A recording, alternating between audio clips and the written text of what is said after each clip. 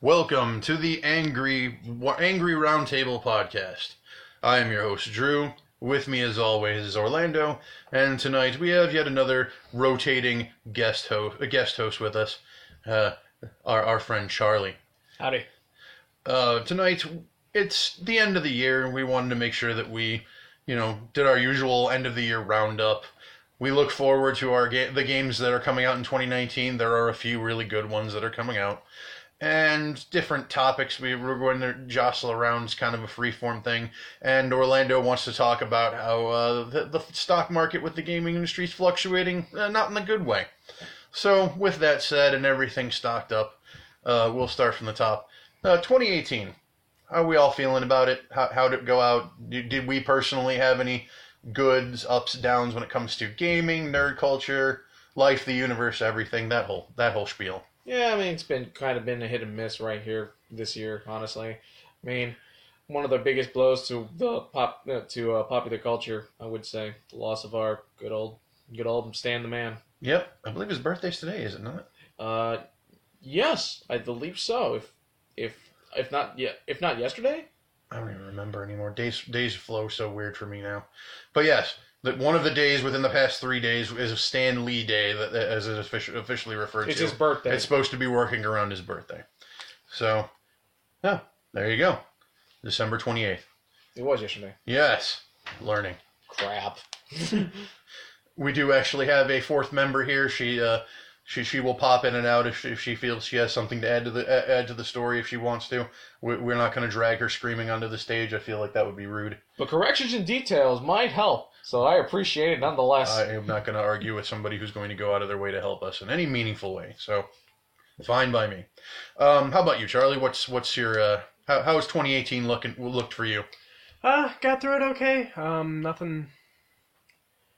It was nice to have Smash Brothers come out, but I think we're getting to that. Oh, we will get into that. We will get to that. That's gonna be a lovely topic. The juicy details is almost too exciting to wait for, but we don't have a choice because we have a schedule to run. I'm trying. We're definitely trying. Gaming wise, I don't know. I just felt like all over the place. Was there anything? The funny part is you get that weird tunnel vision when something you wanted came out would come out. Mm-hmm. So it's like, did anything else happen this year? Mm-hmm. Shit, I don't even know. I don't even know if I grabbed anything else. Yeah. I grabbed a couple of indie titles. The Messenger came out. I've lauded that on several other podcasts. It's an amazing side-scrolling Ninja Gaiden callback. Not as difficult, thank God. But Hooray, Tecmo was not the head of it this time. Well, no, it still has challenge, but it's fair challenge, and not the Super Meat Boy, it was all your fault to begin with abusive relationship challenge but you were the one who had to figure out how to do it, so it's your fault that you got hit by those grinding things. It doesn't work that way. Some things you just have to have a learning curve so you can comfortably scoot into the game and feel good about it. So not saying Meat Boy's bad, I'm just saying. So it's got like a Mega Man, or at least later Mega Man-esque sort of feel, where you're given a controlled environment to give a concept a shot before they decide to throw monkey wrenches at you. Yeah, essentially.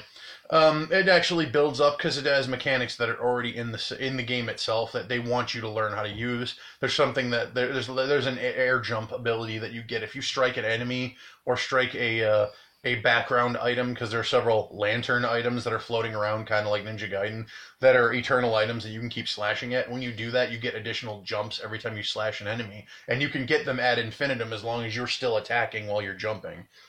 And that you get different abilities, like you get a glide ability, you get the ability to do dashing in the middle of the air. So the game is an ever-evolving thing, and playing as a ninja is always fun anyways. And as the game progresses and you play through like the first third of the game, it actually evolves in a way that you really weren't expecting. If you really want to see a really good review of it, The Completionist does an amazing review. I think the man actually puts his money where his mouth is on this one, because it was one of the few times where I actually went, okay, so he's actually going to go and back this so bad that he's giving out free copies of it.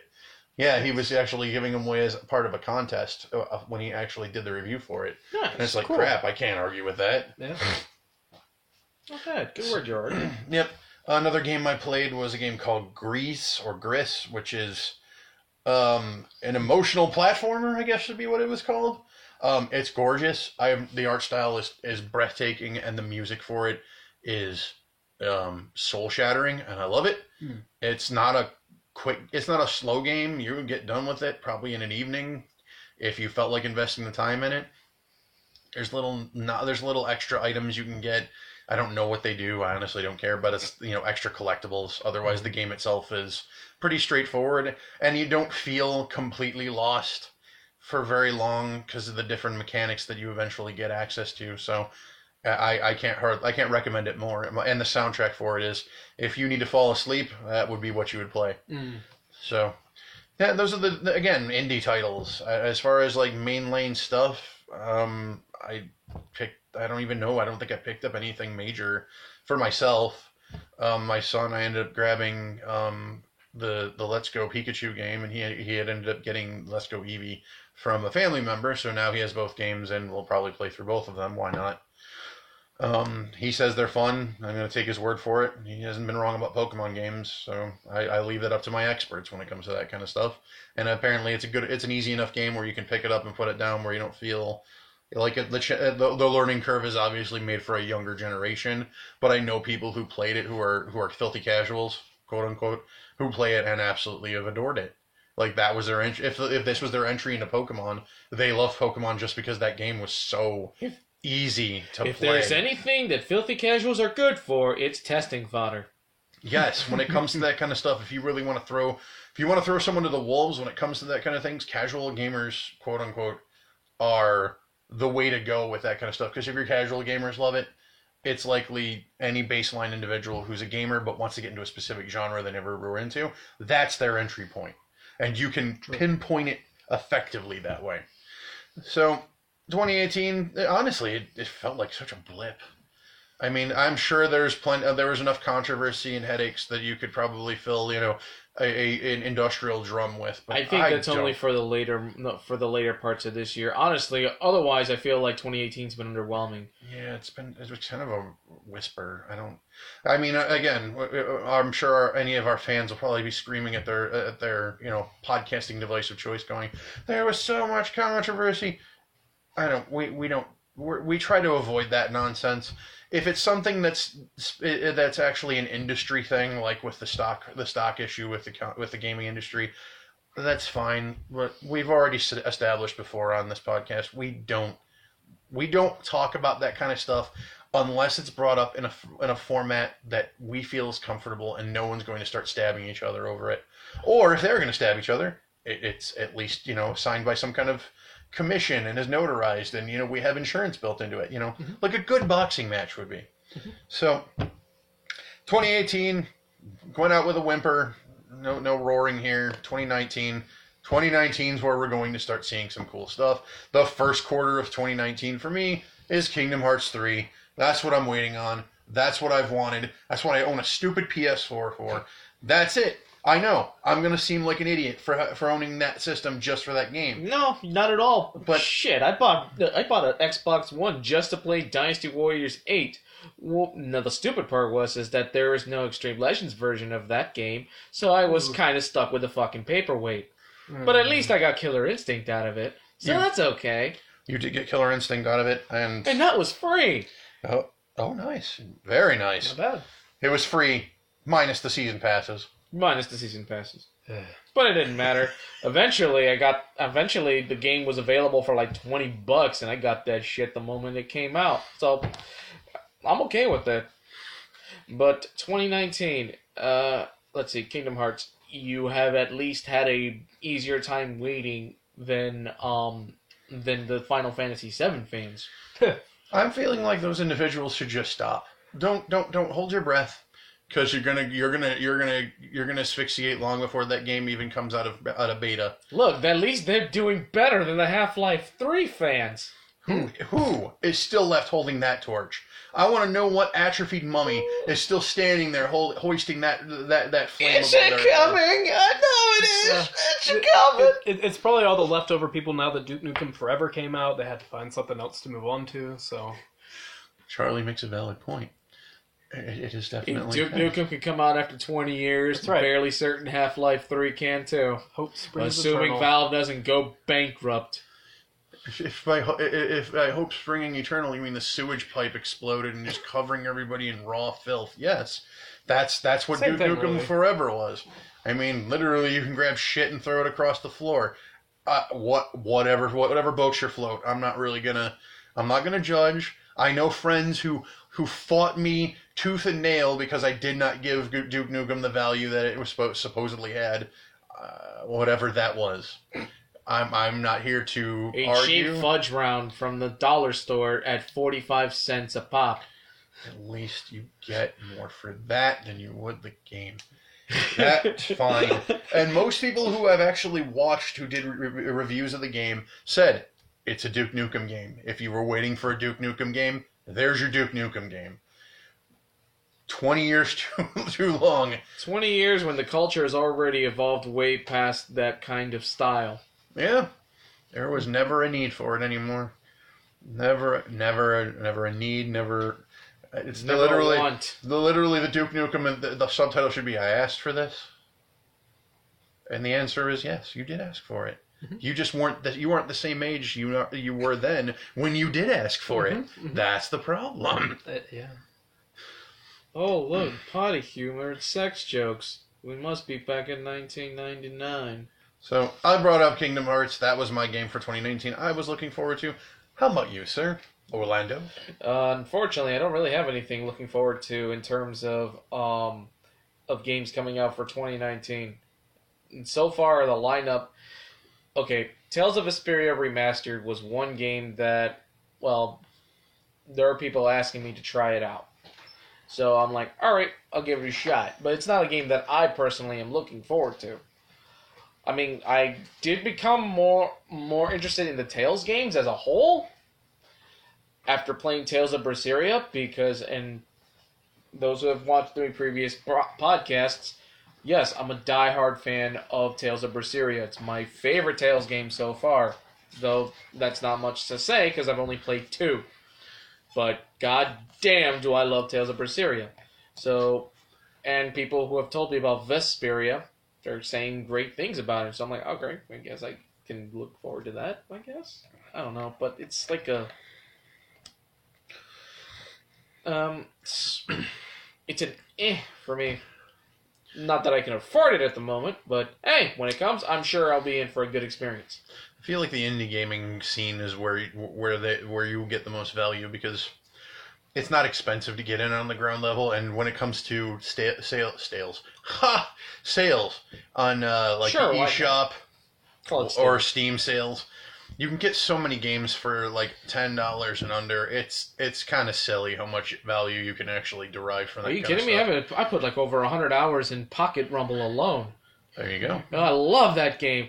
It should have been on a Game Boy, damn it! But it's amazing. True. It's so simple in design, and you just gotta love the characters. I like playing that little ghost girl.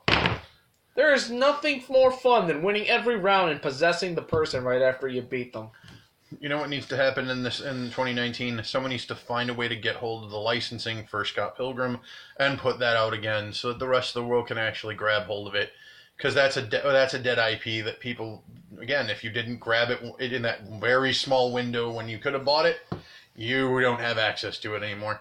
I don't know if that ability still exists for you to do it, but when I actually bought it, it was about a year after they'd actually stopped selling it. But Best Buy was still selling digital codes for the game, complete with all the DLC, for the PS3. So I managed to get it from their digital store, buy the game, and still actually put the code in and download it. And now I have it in my library forever, so I can always put it back on my PS3 whenever I want. They need to do the same thing with Marvel vs. Capcom and Capcom 2, because they've been out of the shelves for a long time, and they're just classics that need to be brought back into the fold. With Marvel vs. Capcom Infinite no longer being a thing, the best they can do is bring back those timeless classics into the fold. Yeah, they should. I mean, at this point, why not? I know that makes us sound like hypocrites because we hate Melee in the Smash world, but it's different. It's a completely different experience. I don't feel angry when I play my MVC 1 or 2. Because people aren't on people's asses about MVC 1 and 2 as they are about Melee. Oh, what are you playing Smash 4 for? We got Melee over here. Nobody does that when it comes to when it came to Marvel vs. Capcom 3 or Infinite. They don't go, what are you doing there? We got Marvel vs. Capcom 2 over here. Because each one has experiences enough that's worthwhile playing. Although Infinite, to a lesser degree, I suppose. A lot lesser, and I know people are going to get pissy. Press a button to win. Yeah, that one was. Watching. Don't tell us otherwise. We played the game ourselves. Even recorded it. My good old buddy Phil was even playing the first 5 stages of the game, and he literally pressed only one button to win every single moment. And he was just like, "Well, now." I guess they just wanted to make the competitive scene just a little easier to get into. I appreciate them making the scene a lot easier to get into. I just don't think it needed to be that easy. Baseline, Blaze Blue. That's how you get people into it in competitive scene. What? I thought they were following the awesome, flawless logic of Dive Kick. Foot dive, foot dive. See, I don't know. As an extremely casual, maybe getting into fighting games at some point person, I do kind of appreciate the like super scrubby what was it, Capcom SNK 2 on the GameCube, where like you could press the joystick to win, or like Smash Brothers, which they gave you the option at least. Marvel vs. Capcom Infinite was nope. That's how we're doing it. That's like the only thing. Yeah, it's auto combo. If you picked any of the buttons, it would send you into a combo line. Okay, that's now DB Fighter Z does the same thing, but it doesn't feel like you can't evolve from that point. Whereas with MVCI, it like literally we watched Phil play it, and everyone except for the Incredible Hulk when he fought him was literally he just pressed the same button over and over again and just like advanced on the opponent. That's it. Think of the criticisms of Dynasty Warriors put into reality of a fighting game. Press one button to win. Yeah. It's satisfying in Dinosaurs, but that would get old pretty fast. Yes, even for me. At least there's story progression for you to enjoy through Dynasty Warriors. Whereas with MVCI, it just you don't want to advance the plot. Every time you have to deal with a cutscene, it's just terrible voice acting. And I don't want to shit on the voice actors because I'm sure they were doing their best with what they had and what they were trying to do. But when your Tony Stark sounds like a moderately sophisticated Jack Black, I kind of hate my life. You can see the expression on Charles's face. He's like, dear God, I don't ever want to even attempt to listen to this shit. Just saying moderately sophisticated Jack Black aggravates me to say. It hurts. So what's going to hurt you even more is that he's going to start streaming soon on his own channel. Good for him. Look, I get a lot of shit because I personally, during the heyday back in the aughts and early 2010 era, when Tenacious D was a major driving force in whoever the fuck life they were a driving force in, I absolutely hated them. And I say that as somebody who went and even listened to all of their albums. So I did all of my fucking homework and did not like their work. I didn't. You gave it a shot. I gave it a shot, and every person I talked to loved them to death. Greatest Song in the World tribute is something I hear from people as one of their favorite, I'm not doing anything of value, I need to listen to this song, and it angers me. Because Jack Black is a spastic individual, and it goes through his acting, and the way he talks, and who he is. And I get it. Like, Brutal Legend was supposed to be a really fun game. I own it, and, like, he's perfect for that role, because it's just, it fits his style so well. Like, the reason they gave it to him is because like he did amazing in School of Rock. I never actually watched that movie because Jack Black annoys me. But now he's good for you. But the things he's really good at is that. Like I loved him in Tropic Thunder. He was amazing in that movie because he was playing himself. So like when he's doing really like meta stuff where he's just playing a caricature of what he would normally be if he had gone to the nth degree like that character did. That's perfect for him. When he was in the music video for the one Gorillaz song, That was perfectly awesome because he did really well in that. When he was in the Weird Al music video, awesome. Mhm. These are all nice slotted in places where you found a puzzle where Jack Black can fit comfortably in there. But him, if you let him go on his own, he drives me to fucking drink. I hate him in that aspect. I don't hate him as a person. I think he's okay. I think he has all the value of any other human being who occupies a space in this reality. To be fair, that is the best compliment he could possibly give, and he doesn't give too many compliments. They're few and far between because people. People. It's fair.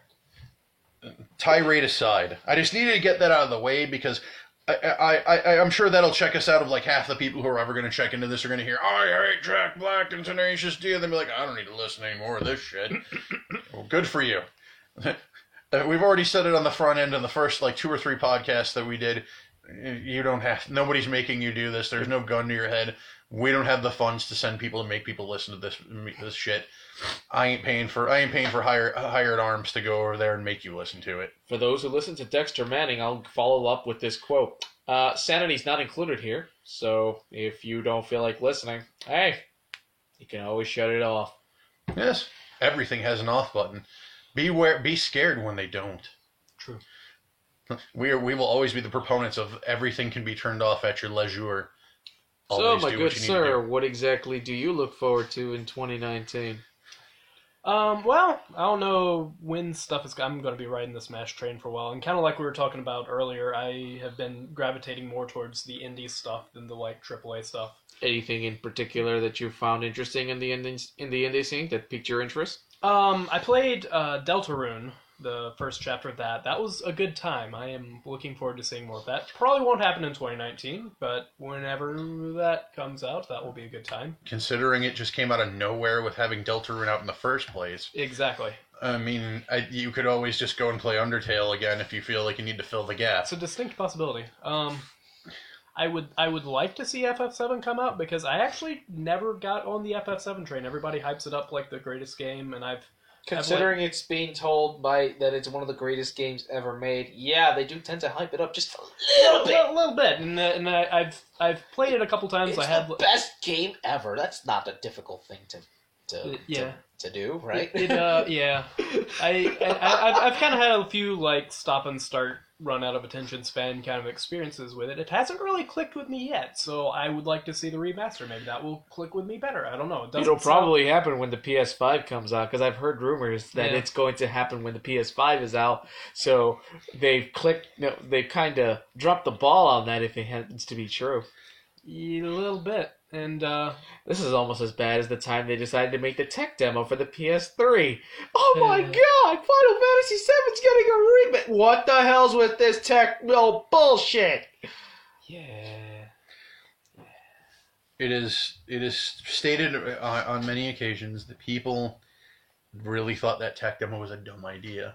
The people. Gee, I wonder what made you think that. I know. I'm dredging up, but it was a stupid idea. You could have put any game in front of that, and you put Final Fantasy VII, where there were people who were literally waiting for somebody to say something about a remake or a remaster or a redo, whatever. For you, Charlie, my statement is this. If you didn't get it, you may not get it ever.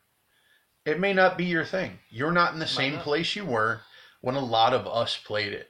This is true. I played it in my teen years, where a lot of the stuff that they were grappling with, because Cloud and Tifa were in their late teens, early 20s, that stuff, it resonated with me because they were dealing with shit, interpersonal relationship stuff that I was dealing with at that point. Mm-hmm. So the lock-ins for it, if I play it now, I'm playing it purely for nostalgia, and maybe to see if there's shit that I had never seen before, or, dialogue boxes that I'd never caught on one end or another.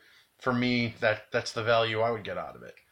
Now, I'm agreeing with you on this one. Wait for the remake whenever it comes out, and go from there. If it piques your interest or they do it upright, that's fine. Honestly, they have a perfectly functional engine that they could build the whole thing on. I think they actually are. They're using the same engine they're using for 15. Yes. So It's an advanced version of the Unreal Engine. So they already have their building blocks.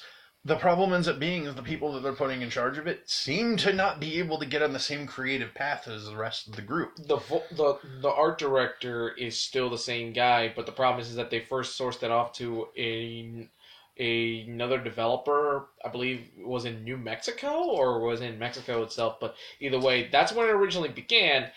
And then they realized they weren't liking the way that they were working on, so they had to essentially scrap 2 years of work to start all over.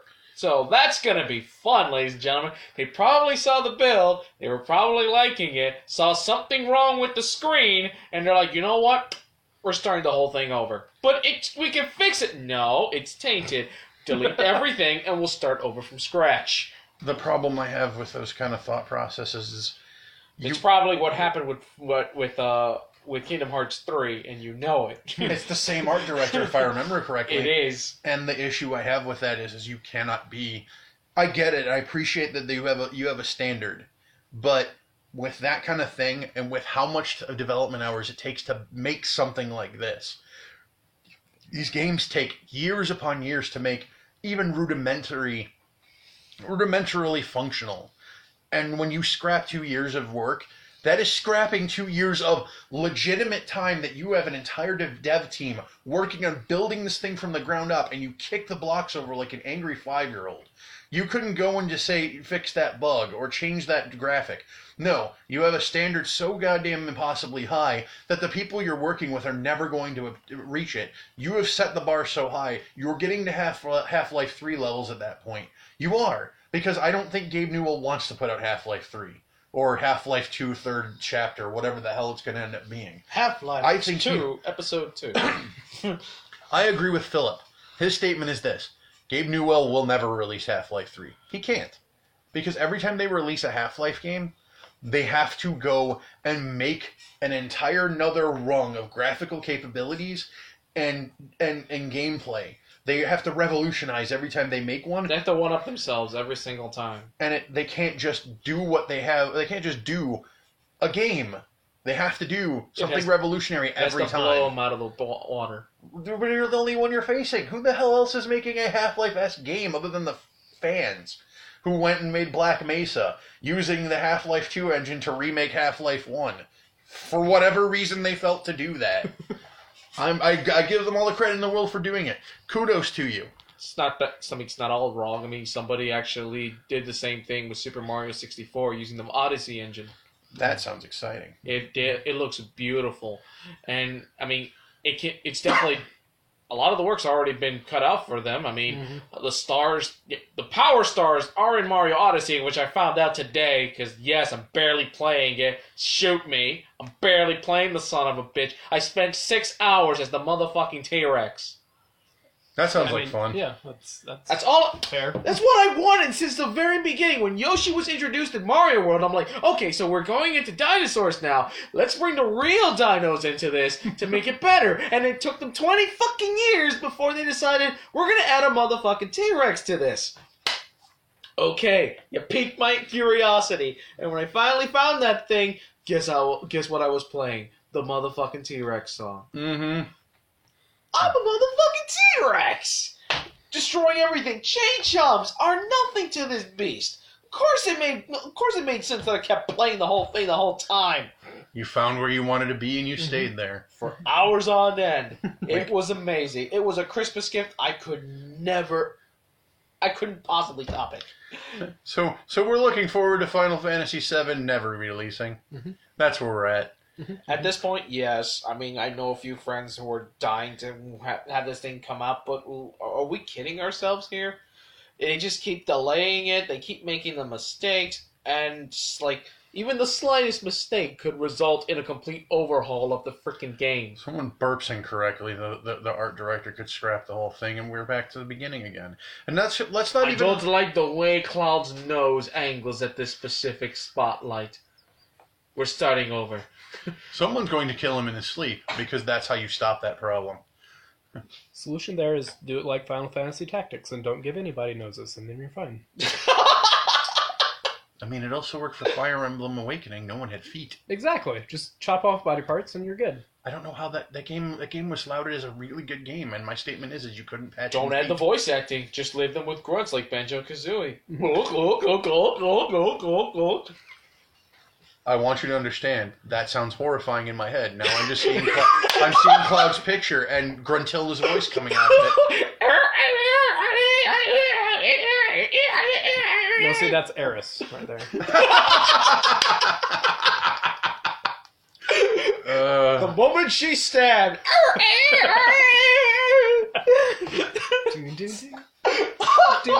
That would certainly take the emotional impact out of her getting stabbed. It's like, she's finally stopped talking. Oh, that's Vincent will stay silent. No, Not even voice. He's just dot dot dot. I'm fine with that. There's your silent protagonist. Bite a dick. Oh my god. Like, at that point, what happened? Well, Team 4-Star went out of business. Why? Because Square Enix outdid them. They can't do Final Fantasy VII Abridged anymore. Because Aeris sounds like Gruntilda. Well... Barrett's not the voice acting is just machine gun fire. Well, because if they made it Banjo's voice, they would be saying that the game is racist, and I just can't deal with that anymore. I can't deal with any more bullshit, politics, identity nonsense. I don't want it. Keep it away from everything I do, please. Okay, I think that's good enough to go ahead and move on to the next topic. Final Fantasy VII's never coming out chapter-wise or in a full game. Just accept it. We all did. We're all dead inside. Look, if anything comes out Final Fantasy VII related, it's going to be episodic, and it'll be the prequel to Final Fantasy VII. I want you to stop. But I know you can't stop. It's gonna be the live action remake. Final Fantasy Christmas. I would be fine if they made a playable version of Advent Children. That'd be fine. I'd be okay with that. I mean, it would just be as bad as Crisis Core, but at least you could play it.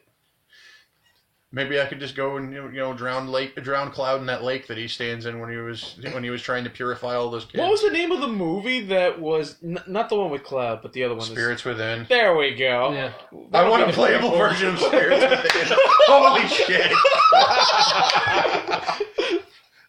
I want a playable version of Cancer.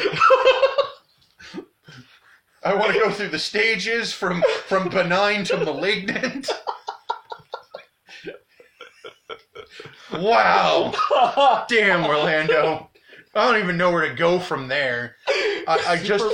No. Super Mario Brothers, the movie, the game. Go the Street Fighter 2 route with it. Look, that's perfectly fine as long as Bob Hoskins can reprise his role. I am totally fine with it. You want to exhume his body to do that? Damn right. Allow me to stop. Allow me to not stop you from doing that. We've exhumed Bob Hoskins' corpse to reprise his role. Okay, no one asked you to do that. And yet here we are. Yet here we are. Mario, and Luigi Mario. Boy, they. The duo's got to return, man. John Leguizamo needs work anyways. I'm fine with that. Sure, why not? If he can't even be in the Spawn movie remake, I'm sure he can be in this one. Why wouldn't they do that? You just need to do it. I don't care if he's not playing clown. I just want him in there. I just want him to make some quippy 90s flavored attitude statement. He could be a homeless guy referencing one of his own lines in the movie, and I would definitely watch it. Ugh. Go Spawny, he's all man. Yeah, no. The problem with it'll just end up being another 90s reprisal of the Spawn movie, and do we really need more of that? No. 90s can stay where it comfortably is, and I mean, they already tried to do that with the new Venom movie, which I heard was really good. I never saw it, and I will see it eventually, I'm sure. So a friend of mine will probably have it on DVD or something, who the hell knows. Or maybe I'll just buy it on Vudu and just, have it sit in my collection and gather digital dust. Who knows? Well, alright, so where are we at now? Alright, we can move on to our next topic, Smash thoughts and feelings about the game in general, because we haven't done that before. This will be juicy. We're going to start with the aspiring professional game. We have someone finally working towards competitive edge in Smash Brothers. Charles, take it. Working very slowly. It's mostly consisted of going online and getting my butt kicked so far, but it's a good time. The road to glory is built on built on your own blood. At least at the start, anyway. That is how I understand it. So I went and watched some YouTube videos, and all the geometry hurt my head. Of you gotta LSI your DS and your stuff, but yeah, I will get there probably eventually. It's a fun game. I have a few minor quibbles with some of the like spirit stuff and some of the online stuff, but nothing substantial bad to say about the game. It's good game. What do you think about the additional roster being for later this year, for later next year? I am excited for it. I am definitely going to pick up Joker. I need to actually remember to go home and pay for the Fighter's Pass. I will pick that up. Not always a big DLC guy. I didn't get all the DLC for 4. That's okay. It's only been like one of the best ever, but that's fine. You know. So it was actually exciting. I got a few new quote unquote new characters. Like I'd never played Corrin before, so that was kind of fun. Corrin I've seen Corrin a lot on the online. I have too. I spectate. I am not going to go online to get my head kicked in. I'm not about that. He is one of the most broken Fire Emblem characters, so... Yeah, well, I'm that's just fine. happy he doesn't play like every single other Fire Emblem character. Oh, really? Because here I thought that he was the master of the counter, kind of like every other Fire Emblem character. Well, yeah, but you know, he's got moves that aren't the He's same. like more pretentious than every freaking counter character in the game. He still has Shulk, which might as well just been another. Fuck Shulk! Okay. I don't care what anybody says. Fuck Shulk! In Smash 4, he was the worst when it came to counters. Yeah, counters are a pain. I say as a guy trying to learn Incineroar, but yeah. How many characters now are there in that game that actually have a counter of some kind? Incineroar, the Fire Emblem characters except for Robin, so that's Roy, Corrin, Lucina, Ike, Marth, and Chrom, so that's 7, 8. Little Mac, right? Lil Mac, technically Peach and Daisy, so that's 10. Sorta Game and Watch, kinda, sorta, not really. No. Oh, the bucket? That's his Yeah. projectile only. Yeah. Because he absorbs projectiles and then unleashes his own. King K. Rool. Let's see. Shulk. The head honcho himself. And who else? I want to say that's probably all of them, maybe. No, Feel like we're Lucy. forgetting No. somebody. Yeah, we said Lucy. Palutena. Palutena has a counter? Palutena has a counter. Oh, the shield. You're right, yeah. No, No? she has a standard down B counter. Oh, alright. Wonderful. Great. Go. Ninja, right? Greninja as well. Yeah. Lucario. Wait, Lucario? Yes. Okay. Uh, Yeah, you're right. Incineroar. Incineroar. That was the first one we mentioned. Did we? Alright, well, yeah, because you were That's- talking about the Fire Emblem characters. That's I didn't hear 15 at least. out of 70. 72. Jesus. That's a lot of counter characters. That's too many. I don't like counter to start with. I got kind of tired of it back in the Melee days. And then we just kept doing it. And that was the first game they implemented them in. Uh-huh. With guess who? Marth. Mars. And Roy. Marth and Roy. Oh, there we go. 16. Oh, no. You already did those. So, yeah, he counts. So 15-ish. At least 15 characters. That's fine. So, Charlie, you're good with it. We'll leave Orlando to the end quite because happy. Orlando is our resident Smash player par excellence out of the three of us. I am definitely the It's filthy. Smash Ultimate is a wonderful game, but man, does it have problems. It's surprisingly hard for some of the single player. I appreciate how much single player content there is. I do miss some of the stuff that was cut, but I do enjoy World of Light, Spirit Board, all that stuff. Okay, the thing is that the problem with World of Light is that it was shown off as it was supposed to be like this big old grand story adventure, and it's anything but. It's just another method to unlock characters as you go. Like, that's the beautiful thing about Smash Ultimate. It gives you so many ways to unlock characters. Classic mode, multiplayer mode, adventure mode. It gives you different options to unlock different characters in different ways. So you're not necessarily left to just play one one mode until you unlock everything. But let's get this out of the way. Everyone here in this board has actually done that one thing. Played one mode until they unlocked everything. Although some of us cheesed it with a certain known famous glitch. It's not really a glitch. Just shut the game off and start it again. Keep going, keep playing. Eventually you'll run out. The problem with it is they've the challenge rating on the characters is varied because when you unlock them, they're at whatever the standard. They're not at a specific difficulty level. I think they're at average difficulty. So each one plays in a different. It feels like more aggressive in some of them and less aggressive in others. Now, if you unlock them in Smash, if you unlock them in Classic, if you unlock them in World of Light, it's whatever the challenge rating you unlock them in the game is. So if I set it to easy, they're going to be easy to unlock, and I'll unlock them that way. But it takes longer because you have to find all of them on the board. It sure does.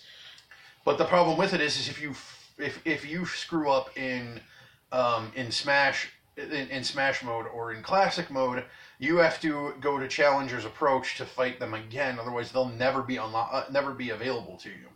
And that's a pain in the ass because it took me 3 tries to get DDD because he was an aggressive monster, and I didn't realize he was going to beat me that hard. And I was picking characters that I was good with, and I got taken apart. I wasn't expecting that level of aggression from him. Yeah, and they eventually patched that a bit, but I don't know. I kind of thought it was kind of fun to have challenger fights not just be a gimme. About the time I was getting tired of losing those is about the time I got everybody. So I was kind of happy with that level of difficulty. Yeah, and it was at the end of all things considered, it wasn't horrible. For me, I unlocked all my characters. My son unlocked his entire roster. Everybody I know who bought the game day 1 or day 2 had the characters unlocked probably by the following week if they used the weekend to do so. So, not a huge headache. Now, I'm hearing rumors they might patch out that as Orlando put it, glitch. That they're going to make it so that it takes longer to unlock them. My problem with that kind of thing is don't shoehorn in mandatory times for getting something. Yeah, don't extend grinding. You think that we would already have learned that from the past. What? I mean, shit. And I mean by the past, I mean this fucking year. Well, my issue with this is like I know what the end game for Nintendo isn't, to try and stymie people. They're just wanting to make it so that you appreciate all the aspects of the game that are available. They want you to play the games. They want you to take every aspect of what they've given you and play them. So when you unlock new things, it still has some kind of value to you at the end of all of it. But they're not understanding one important thing. Some people play the game because they do it in a professional aspect or at least in a competitive aspect. So having the roster and access to all those characters, they need that day 1 or day 2 of them playing it. So them spending the time running through with rudimentary characters that they really don't care about and playing through to grind out all of the extra characters is just more time that they're not spending doing what they want to do with the game. Some people go in with something in mind and what they want to get out of a game. For me, even for Smash, it was the one-player content. And what I can do when I'm playing with other people. I'm playing this as a party game for me. And that's perfectly fine. But that's not everybody, and I accept that. But the one thing that I think I didn't like about the Spirit board was it's replacing trophies in the aspect in that it's a collectible item in the game. My issue at hand is what I liked about the trophies is there was a bio for everything in the trophy case. The stickers don't have bios. You just get stickers. They don't even tell you what game they're from. Yeah, they do. That is. Do they? Yes, they do. Oh, okay. But it's just a brief parentheses under their name on where it's from, on where they're from. That's it. There's nothing, and it's very general. It's not specific on where they're from. Like Mario characters, they won't tell you which game they are specifically. They just let you know it's from the Mario series. Leave it at that. Nothing explicitly detailed about these trophies. It's understandable. There's so many of these things that, or categorizing everything and even having a little bit of detail on them can be time consuming. That's fine, but the added touch would have been fine, even if you decide to delay the game just a little bit. Especially because they're supposed to do events for spirits now, where you can get like rare Fire Emblem ones right now. What do you think, Charlie? It would have been nice. That is one of the gripes I have now that you remind me. Like, it would have been nice to see that kind of thing, but I mean, on the other hand, it is 2018. Google's a thing if you're really curious about something, but I do. That is an aspect I miss. Google is fine, but that's one of the reasons why I have gripes about and this is going slightly off topic here, about games like Pokemon Let's Go, Pikachu, and Eevee. Just to be as an example, they decide to remove the wild encounter mechanic, where now you just catch the wild Pokemon instead. Except the whole point of the wild encounter mechanic wasn't just simply to catch the Pokemon to begin with. It was to battle them and it was to battle them and learn their move sets as you go by. To understand that, because if the only experience you have in battling is to battle the trainers, you're not going to know exactly what movesets they're going to have. Or at least it wouldn't be as easy for you to remember by. Yes, there are sites like Cerebi that teach you all that will give you detailed analysis of all the Pokemon and their movesets based on what games they're in. But they had to do that themselves. They had to play the game themselves and learn it all by themselves just to do so. And by making that a huge inconvenience on them, it makes it harder for them to archive everything, right? Making it difficult for them to be accurate with the games. Now, going back to Smash, yes, it is fine to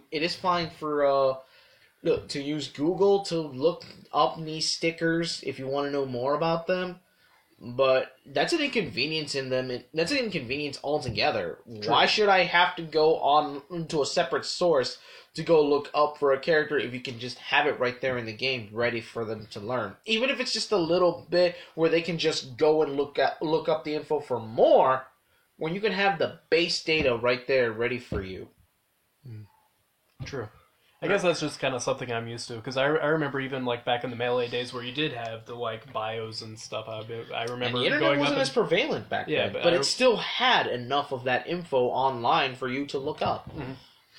The thing with it ends up being is that it even said it. You'd even have to admit it. Melee. A lot of people didn't even know what the fuck Fire Emblem was until exactly. That's what I'm thinking of. Yeah. You and I are on the same page with this. It was an opening to other gaming in general.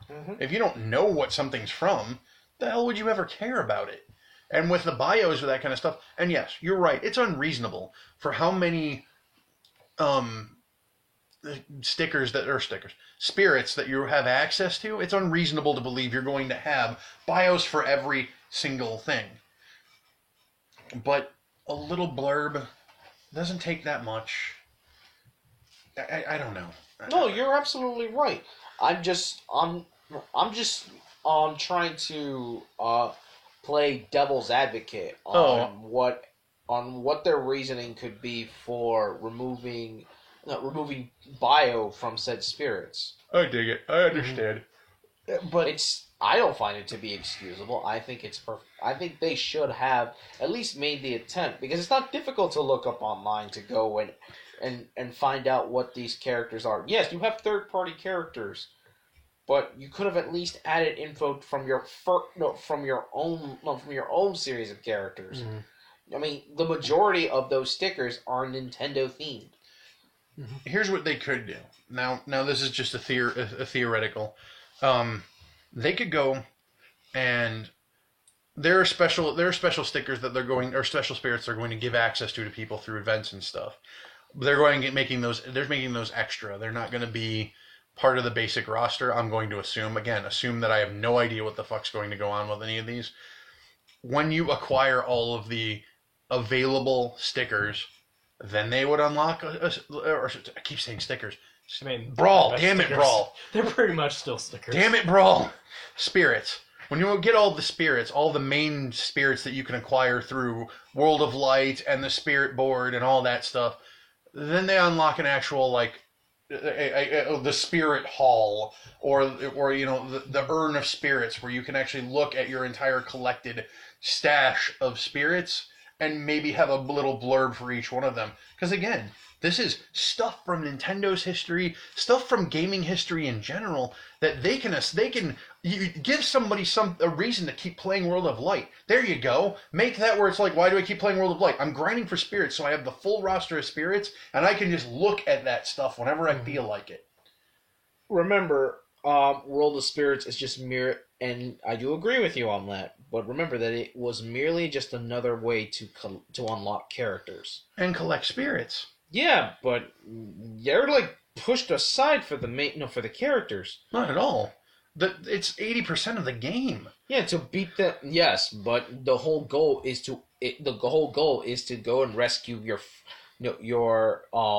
your friends that are in the roster rather than the spirits. You can ignore so many spirits until you have to deal with the very few that block in the way from unlocking a character. 72 characters. Hundreds of spirits. Again, The percentage is not in your favor, Sailor. Yes, but notice how you can ignore almost so many of those spirits to get to. You can streamline your way through. You can punch your way across and unlock the roster that way. But the problem with it is because of the way the game is laid out, there are specific spirits you need to get to different areas of the board to even unlock battling the first major boss in the game. And I'm not trying to spoil anything. Plus, like, if you're just trying to get characters, like, there are faster ways to do that. Like, I've played Absolutely. a decent Oh, amount of of. course. I've played still it only through got like 15 people on my World of Light roster. Just About like 30 or 40. I played through. I'm actually playing World of Light because I actually am playing it for the single player aspect. yeah. I'm playing it to grind out spirits. I'm playing it to unlock the full roster in World of Light. I'm just trying to beat it. That's all. I'm just trying to beat it. But I- fuck the bullshit that happens in the higher difficulties. My Yes. You're playing it on challenge mode, and damn that's right. why. And they are. Oh my god. I turned it down to easy because I got tired of some of the ones that are beating me up. I'm like, I'm just doing this for fun anyway. I Hell just want no! to see I'm like, I'm doing it for the long haul.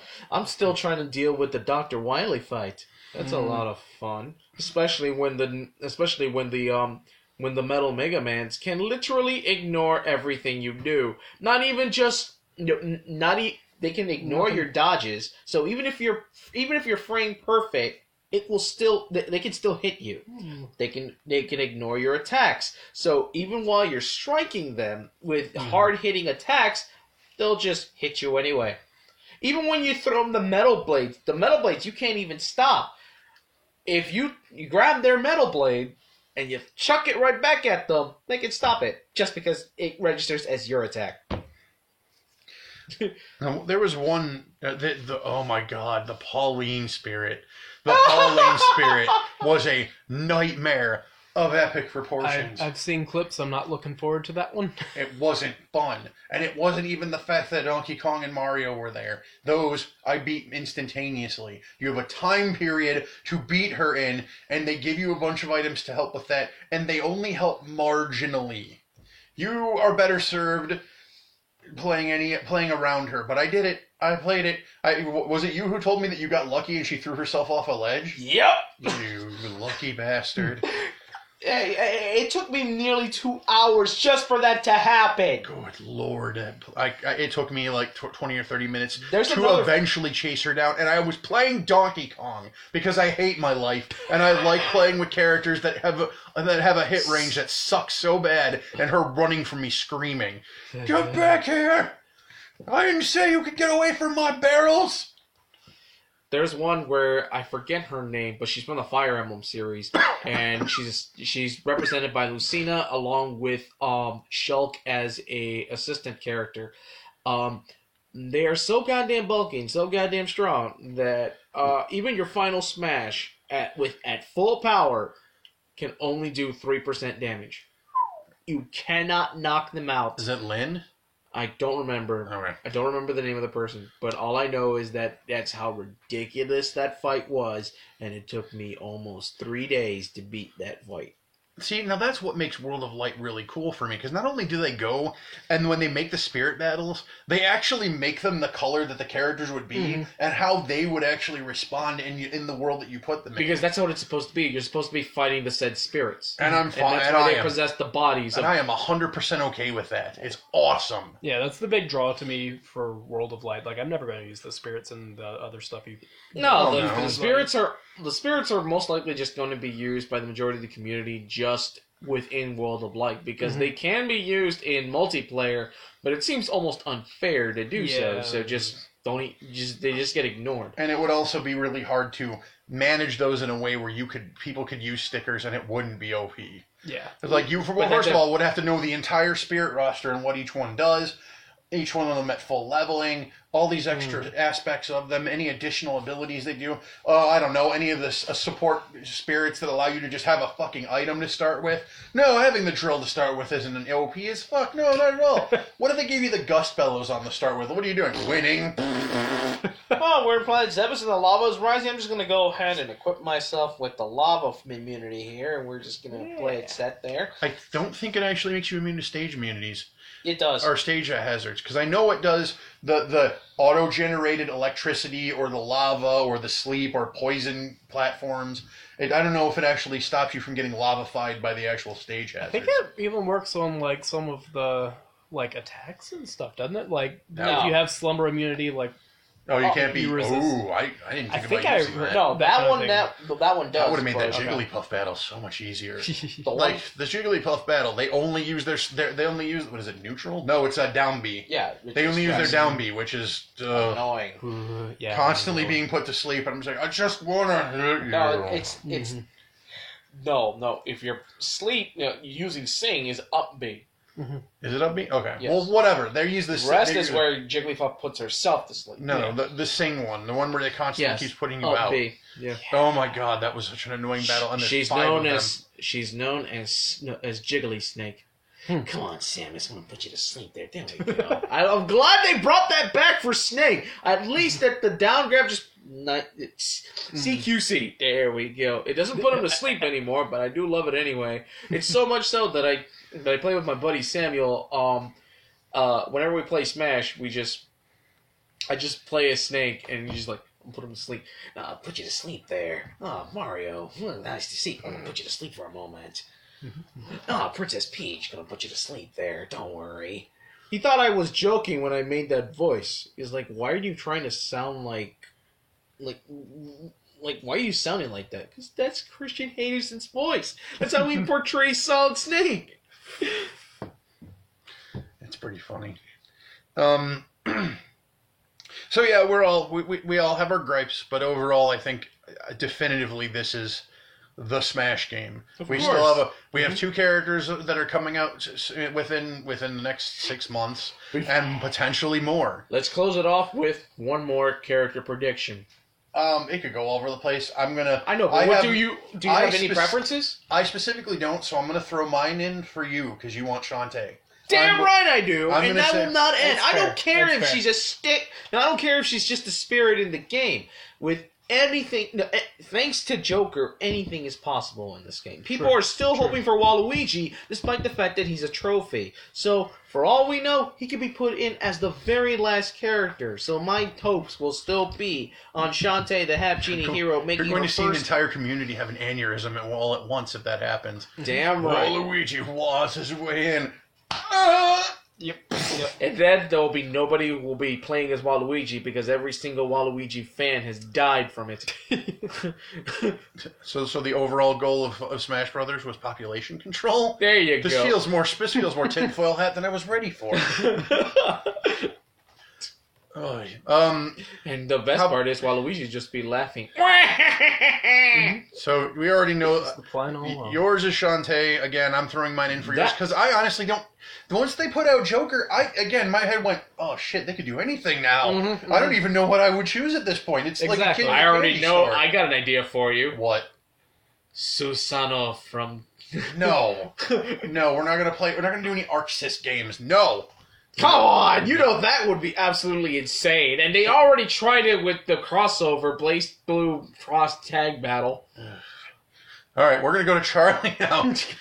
Hi, Charlie. What Yeah. what are your predictions? I'm kind of in the same boat of like Joker and Piranha Plant were better ideas than anything I would have come up with. So I anything we get, we have pretty much anything I want. What? I mean, there's the Batwings from the Sonic series. I mean, yeah. I mean, I'd like. How about Dracula from Castlevania? Stop it. I'm one of those Yuri people. Lowell from Tales of Vesperia. My girl really wants that, and I don't blame her. It's like She that. won't get nothing. Maybe. I don't know. At this point, I can't say that. Yeah, exactly. I think I'm going to be that guy who's still hung up on Gino. Yeah, So, that's that was- fine. That was the only one that like I got hyped up for that didn't happen. You know what? It is possible. Technically, It is. his costume is still not available. I don't know why they decided to omit that. They could put it in his DLC later. You know, they could put in more They better meat not do- fighter skins. They better not do that. They're gonna. Mhm. They're gonna. You know, you can unlock different hats and stuff for me and Yeah. Wally, right? Yeah, I've been trying to do that, but again, it's because I keep getting stuck on these ridiculously impossible fights that I'm like, I'm not leaving until I beat this. And I'm stuck with the one with Dr. Wily right now. That one, Mhm. I will not budge. You will not force me out, Dr. Wily. You know they And I'll will. beat you with a goddamn princess that likes to wear hats. Well, first of all, they're going to because the game itself makes you go and hunt more spirits because there are specific spirits that have strengths against other creatures that you're facing. You have an entire thing of metal Mega Mans. Cool. There's a spirit that gives you extra damage versus metal opponents. Ta-da! Did you just make this into a Castlevania Symphony of the fucking Night? Did I fucking stutter? I hope you did. Because No. I'll throw my goddamn Switch in the trash. I don't care what people have to say. Everyone loves talking about how Castlevania Symphony of the Night is the greatest the Castlevania game. I fucking disagree! I like Castlevania 3. That one was my favorite. Sorry. I ain't gonna feel bad about it. I don't blame you. And my favorite Metroid game was Metroid Fusion because that was a game that set a great mood. You want to feel isolated and completely fucking alone in a game that's Being hunted by you. being hunted by an apparition of yourself at full power. I would say just you. With terrifying music every time you get found by her. There you go. It turns Metroid from a game about adventure to a horror game before horror games were really a thing in 2007. No, I mean, you still had the Resident Evil games, but I We- don't really think they were terrifying. No. I think the aspect of being terrifying was the same aspect that Five Nights at Freddy's used. You really are not really functional in the world that you are in. You have tank controls, so you have to spin around like a lunatic and then start running. And God help you if you have a gun. That's not going to help you. You're better off throwing it at the damn zombie because of the value you have there. But you can get a headshot. Yeah, you go for that. See if you run out of bullets before you actually blow the damn thing's head off. Good luck to you. Hope it was worth it. Spoilers, it wasn't. So, Or you could be like Leon Kennedy in Resident Evil 4 and decide that going to fight against the Chainsaw Man would be the best idea to do ever. So your head comes off. let's be honest. Leon Kennedy could be another Smash character for all the fuck we know at this point. I don't even... The sky's the limit when there's no goddamn sky. Just endless fucking void that just goes out infinitely because it's just like... Yeah, Piranha Plant. Oh, that's kind of cool. Mike Thematic. Hager, why not? Put Hagar in there. We'll go Yeah. with there. Why not? The Joker. Wait, what? Yeah, Joker. We're just going to throw him in there. Why? Why it's just not? as out of the blue as DC's Joker. Welcome to Arkham's Top 40. Mario asks, Joker, will you be entering the Smash tournament this year? Well, I would say, but it would be a smashing time doing so. You want to talk about everybody just having an aneurysm as if they finally put Goku in, like everybody. Chowder! It's Chowder! People will explode.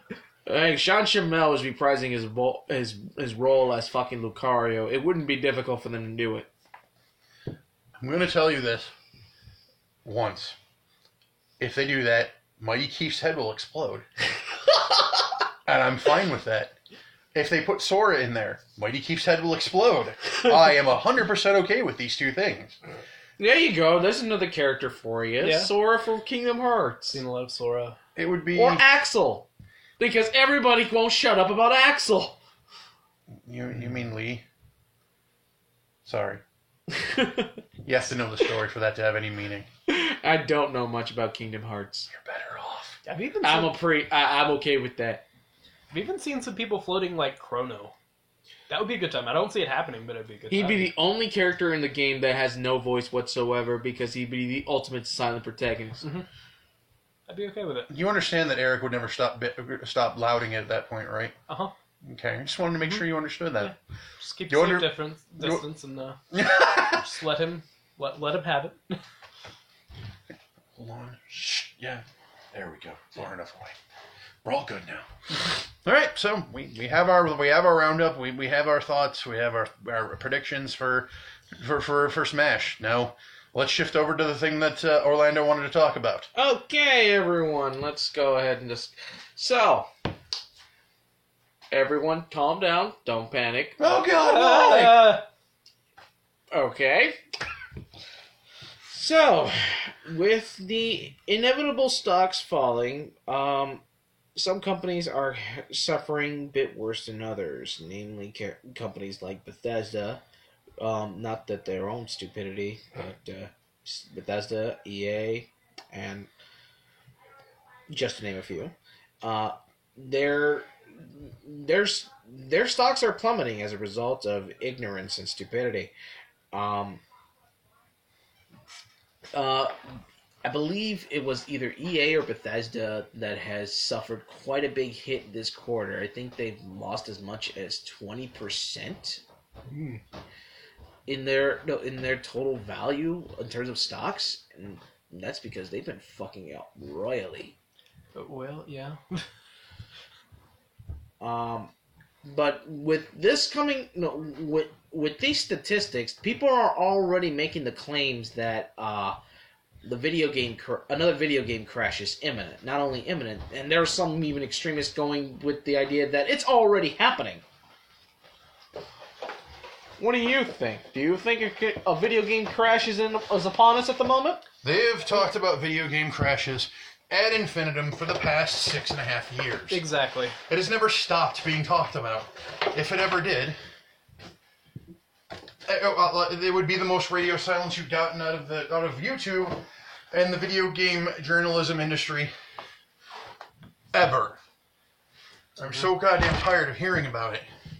Will there be recession? Yes. Will there be full-blown, complete and utter crash like the last one? No. And what makes you think that? Because in the situation that we were in back then, it was because of market saturation so bad that there were dump bins full of just games that these companies could not sell because they gave a license to anybody and their mother to make any games. But isn't that similar to what we're dealing with now? No, there's a lot more control, and there's industry standards that are in place. They're not great, and I'm not going to say by any means that they're great. But they're a hell of a lot better than what they were before. Yes, because Gravy Train isn't making a fucking game. Yeah, old, I know. A dog food company made a goddamn video game for the Atari. Sorry. You know. Fucking Quaker made video games back in the day. Quaker! The guys behind the Oats! It was, first of all, it was a Doom clone. Second of all, PC games are all over the place. Still, they made it. You were talking about a food company making games. And let's not forget about Chex Quest. Chex Quest. The best kind of game. Yeah, it was. See, I grew up on all the Bible games, so I'll just be off in the corner with Whoa. my spiritual warfare and my It's fine. my We all had to wisdom start tree. somewhere. Wisdom tree. wisdom tree. Oh my goodness. Some of them were okay for a 5-year-old. Oh, Yes. yeah! Oh, absolutely. Let's play Sunday Fun Day and blow up the fucking plumbers for no reason. Okay. Just to get to Sunday school. What did you learn, son? What did you do on this fine Sunday morning? Oh, I don't know. I went down into the sewers and blew up a couple plumbers with some bombs that I found that were being thrown out the wall. So, That's it. God bless everyone. That's just how it be sometimes, man.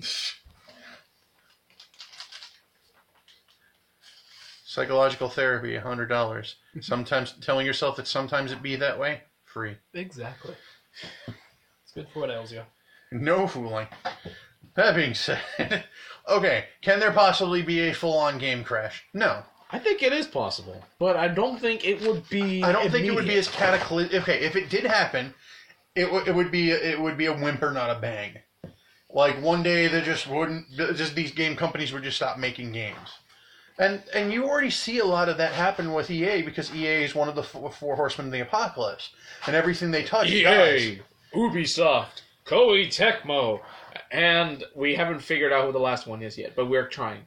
We're doing our research. Activision Taking Blizzard? applications. There you go. There you go. I don't know how we didn't see that, but I thought of them more as the devil, but whatever. Activision Blizzard, isn't there currently a huge sell-off of their stocks right now? Yes, they're plummeting at the moment as we speak. They're also divesting all of their resources into the mobile market so fully it would be upsetting to normal human beings if you didn't understand the integral workings of a retail company. I am actually 100% okay that they go to the mobile market because that place is already a cesspool of complete and utter shit.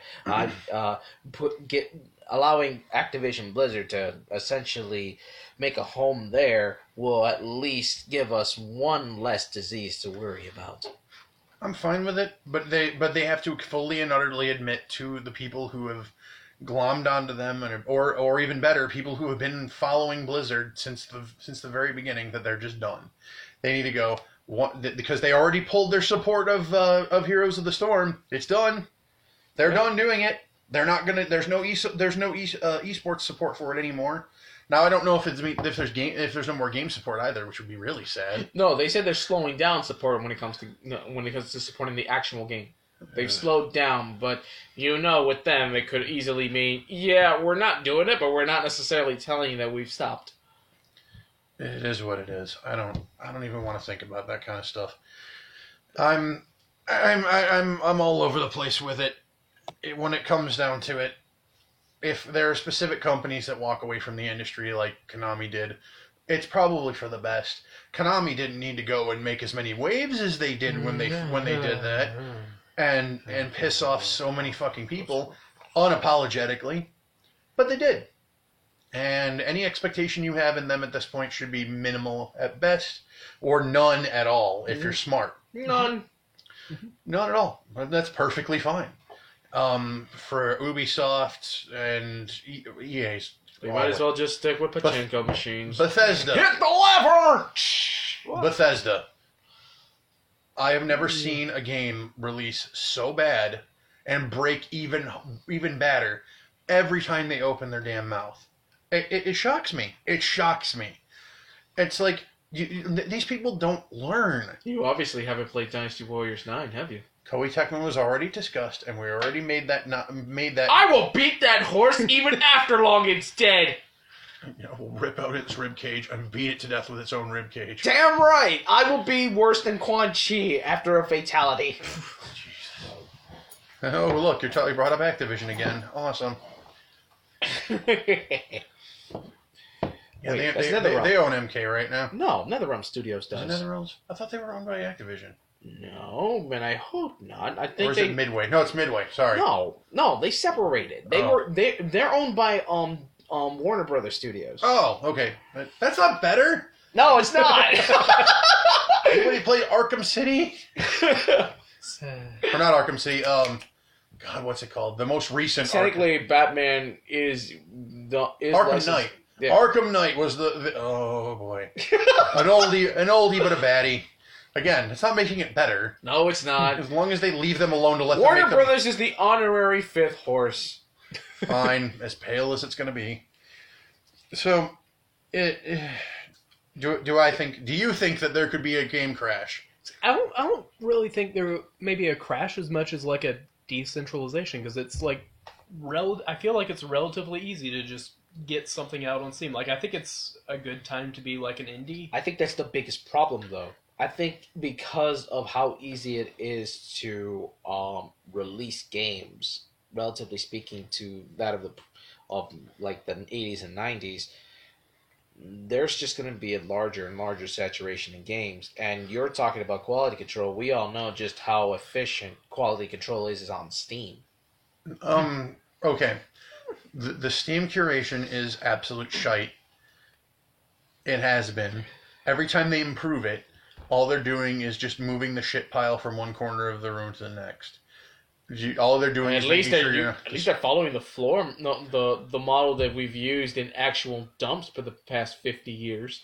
and that's fine. If they want to sit there and Febreze the room every couple of days and move the shit pile to another area instead of throwing it away, that's on them. It's their company model. They do what they want to do with it. If they're not willing to listen to the people who've been bitching about it, number one of them had been Jim Sterling up until 2 years ago, when he just said he was just tired of doing it because it wasn't getting him the results he was believing he was going to get. They brought him to Steam headquarters and told him everything that they were going to do to make it better, and I do not think they followed through on any of those in any meaningful capacity. They fixed Greenlight. You know what they did with it? They replaced it with something else with just as much bullshit. Is there as much asset flipping? I don't know. I barely use Steam in any meaningful capacity because I'm on console gaming.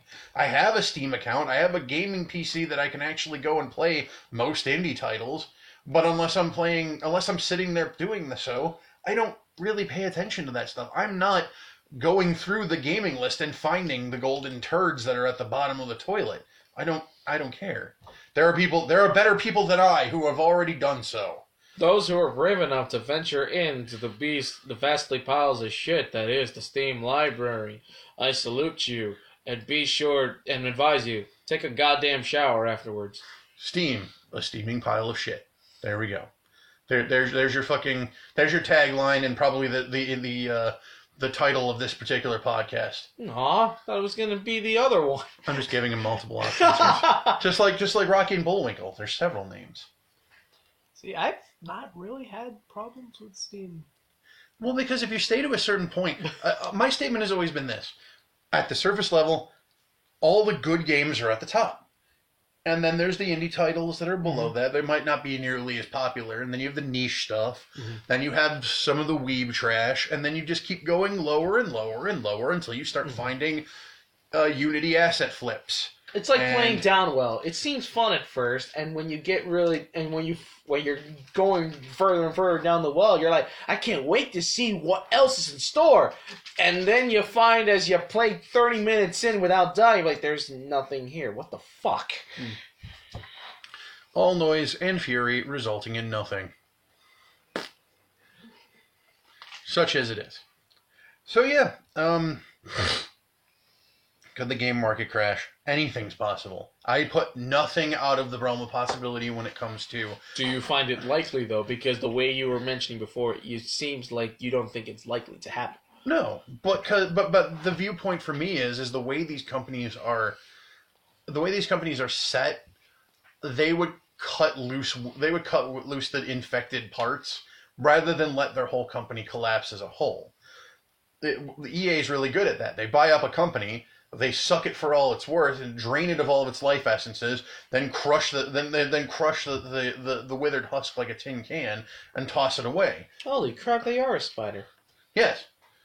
Well, it works well with the concept of, capitalism, webs, different... Oh no, capitalism. All of a sudden they're all calling us communist lovers. We're not doing that here. I know. No. That's the kind of point I'm trying to avoid. I dig but it. I couldn't help but make that joke. I understand. I get it. Stop. As it is. So we're at the point now where we kind of go into the freeform aspect, rants, etc. And I know we've walked away from a couple of different subjects, but we stayed within the realm. This is where shit can go off the rails. Anybody got any beefs? Anything that's irking them currently at the moment with the gaming industry, nerd culture, you can pick whatever aspect. I mean, we've been on video games because it's kind of the end of the year roundup, and a lot of people do that anyways. And we're nothing if not hopeless, coattail taggers on that one. If there's anything we're original. I mean, a compilation of things that happened within the year. I mean, who does that? I know. It's like doing top 10 lists. They're so rare. So brave. So brave. So courageous. My increasing amount of beef that I've had recently, I'm getting kind of tired of gritty live action reboots of things. My wife kind of beat me to the punch by a few years. It was always her thing. It's like, we don't need a remake of this. I'm like, oh, it's fine, it's fun, and we get more of the thing. And I'm very quickly coming around to, yeah, we really didn't need to touch that. We can leave that alone. If I want, especially like specifically like gritty live action things. Like if I want gritty live action, like I can go outside. Like not always, but I generally look to entertainment media to be entertained. Sometimes I like greater points about life and stuff, but a lot of the time I just want to have a good time, and like giving Dumbo to Tim Burton kind of thing is just like, why? Because why if would Tim they do Burton that? loves to do anything, it's to twist everything in its fucking head. He's like the guy who's trying. He's trying so hard to be like M. Night Shyamalan, but M. Night Shyamalan's putting out a fucking prequel to Unbroken or sequel to Unbroken. It's called Glass. It's supposed to follow Samuel L. Jackson's character in that movie. I don't know. I don't want to know. I'm intrigued though, because I actually liked Unbreakable. I heard it was actually pretty good. I haven't seen all of it. I've seen the end of it, which I think most people have at some point because it's an M. Night Shyamalan movie. Your statement is true. Why? Who asked Tim Burton to do this? Mm-hmm. I want to know. You tell me who asked Tim Burton to do this. the wild card has appeared. Yep, the wild card has appeared. Hi, I'm Leah. I honestly would just like to stop seeing prequels of anything, honestly. Unless you have a definitive point in your canon that can then be connected to, and you can make an effort toward doing so. I feel like there's a lot of times where we're trying to make a prequel, and at the same time we're trying to appeal to modern audiences, and the canon that we're trying to connect to is so far removed from that it just doesn't connect. And then it's awkward, because you're just continuing on this trajectory of a prequel, and you're trying to keep everybody interested, so you keep adding things that the original definitely didn't have. And then it's like, oh, but this is before that point, guys. I would just like to see something original. And I'm aware that not much is original anymore, but just stop going back in time. It's annoying. It's kind of hard for them to beat when nostalgia is often used as the greatest force behind audience turn up. I mean, shit, we have the superhero movie. Everybody loves talking about that, and it's mostly nostalgia based. Why do we have 3 different eras of Spider-Man movies, all of them being reboots? Yeah. I mean, and you were discussing about dark, gritty remakes of or interpretations of movies. I'd like to talk about the opposite side of the spectrum. Namely, Illumination Studios. What the fuck is wrong with you trying to make a light movie out of How the Grinch Stole Christmas? Look, I don't even give a crap about the Grinch, but what was the point of adding your take into this? What did you add to the Grinch that was necessary for you to make it? We just got the Grinch, like, not very long ago. Yeah. Although, I feel like every time we say not very long ago, it's always like 13 years True. ago. And it's 13 years ago at creeping this up point on might as us. well not be not very long. Yeah. Well, the way time moves, I agree. It's like when they announced the Jungle Book, I was like, didn't that already happen? But no, it's a different one. There's the original Jungle Book by Disney. Then there's the live-action Jungle Book that happened at the end of the 90s. Then there's Mowgli. Then there's going to be a whole nother Jungle Book. Why? I understand it's open license, and you can do that. You can do whatever you want with the actual IP. Doesn't mean you should. Every time this kind of stuff happens, somebody should just send them the bumper with the Jeff Goldblum line from Jurassic Park. Just save yourself the headache. Hell no! Someone should send Suey from Family Guy when he went up to when he flew just quietly, goes through the airport, goes up to the person's house with the ladder, smashes them in the face. Don't do it. And just walks off. Yeah. I agree. Keep it subtle and keep it direct. See, I feel like that with the nostalgia pull, yeah, that's pretty obvious. But I'm seeing a lot of people following like specific actors that they enjoy, and a lot of it is, I hate to say it, in the sales.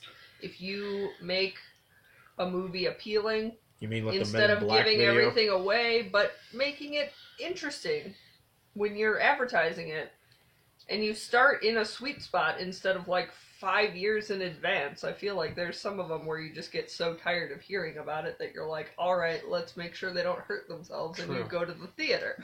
But that just kind of annoys me. I just feel like, you take somebody who is a bankable quasi-household name, you stick them with a few people that are kind of unknown quantities, and you just kind of go for it, That's where I want my original content. Like, it doesn't have to be completely original with nobody I've ever heard of, but I just don't want prequels, and I don't want weird retreads of canon content that is being interpreted wildly differently than the original canon content. I feel like that's just rude. Okay, now the word that gets the phrase that gets bandied about with this kind of stuff is, and I'm sure you've heard it repeatedly, creative liberty. When it comes to when they make changes to a IP that's already established with a background and a backstory and mythos behind Really? it. I thought there would be a more popular term. What about the reimagining?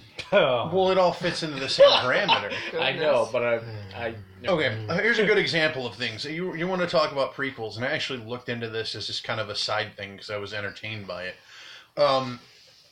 What's the heck's his name? Loxton. He did a retrospective on Jar Jar Binks in the original and the new trilogy, and he actually broke down Episode 1 and the implications that Jar Jar was actually a secret antagonist. And I actually listened to the rationale because he was pulling a lot of. I knew it. That's how I thought about Magoo too. Well, it is what it is. But like I looked at it and I'm like, he actually explained it like, what if this happened? What if Jar Jar was the secret, manipulator throughout all of this? How this all worked. And you had to bend, you had to squint a bit to make it all fit in. And you go, he was playing really fucking stupid, and it felt engineered. Mm-hmm. Like you couldn't be that stupid unless somebody Emperor was. Palpatine ain't got nothing on the Misa. That's right. Well, the funny thing is, there was a Robot Chicken episode that actually talked about that, where Palpatine actually calls him and says, I apologize for, what happened, and Jar Jar laughs at the end of it. It's like, oh, yeah, you totally manipulated everybody. And he just starts laughing, and it just deepens and gets angrier and darker. And you're just like, it's a funny joke. But what if that really was the case? And when they go back and they start talking to Lucas about it, and he's like, you finally figured it out. I'm glad that you realized it. Because they even said it. Lucas said that he made a major change to Episode 2 from the backlash with Jar Jar Binks and things because nobody really liked him. And I'm like, well, first of all, Star Wars fans prefer heavy-handed on everything. Subtlety is lost on them straight across because half of them are fucking Jedi. Sorry. Anyway, Star Trek fan laughter. Please continue. Hold on. You get a high five for that one. Yeah. But I like both. I love Star Trek. I love Star Wars because I hate both fandoms. That's how you do it.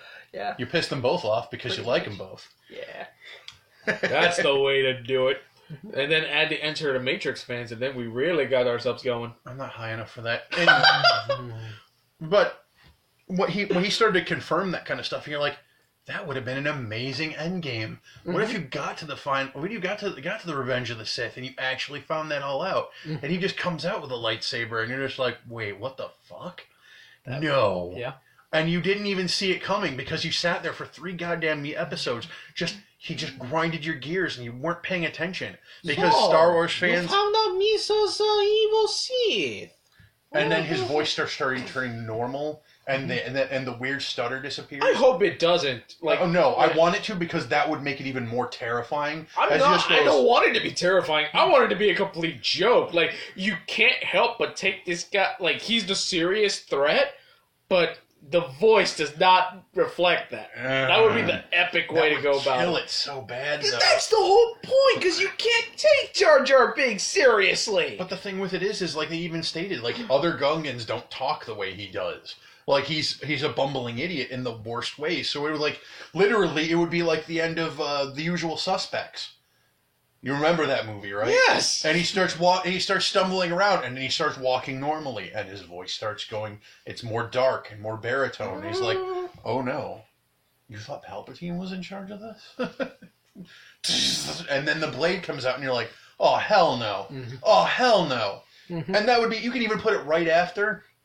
Where you see it, it's the final fight, because you had the Anakin fight with Obi-Wan, you have everything come down off of it. Yoda fights Palpatine. You're like, it wrapped up perfectly. This all makes all works better. General Grievous, I can completely forget that motherfucker.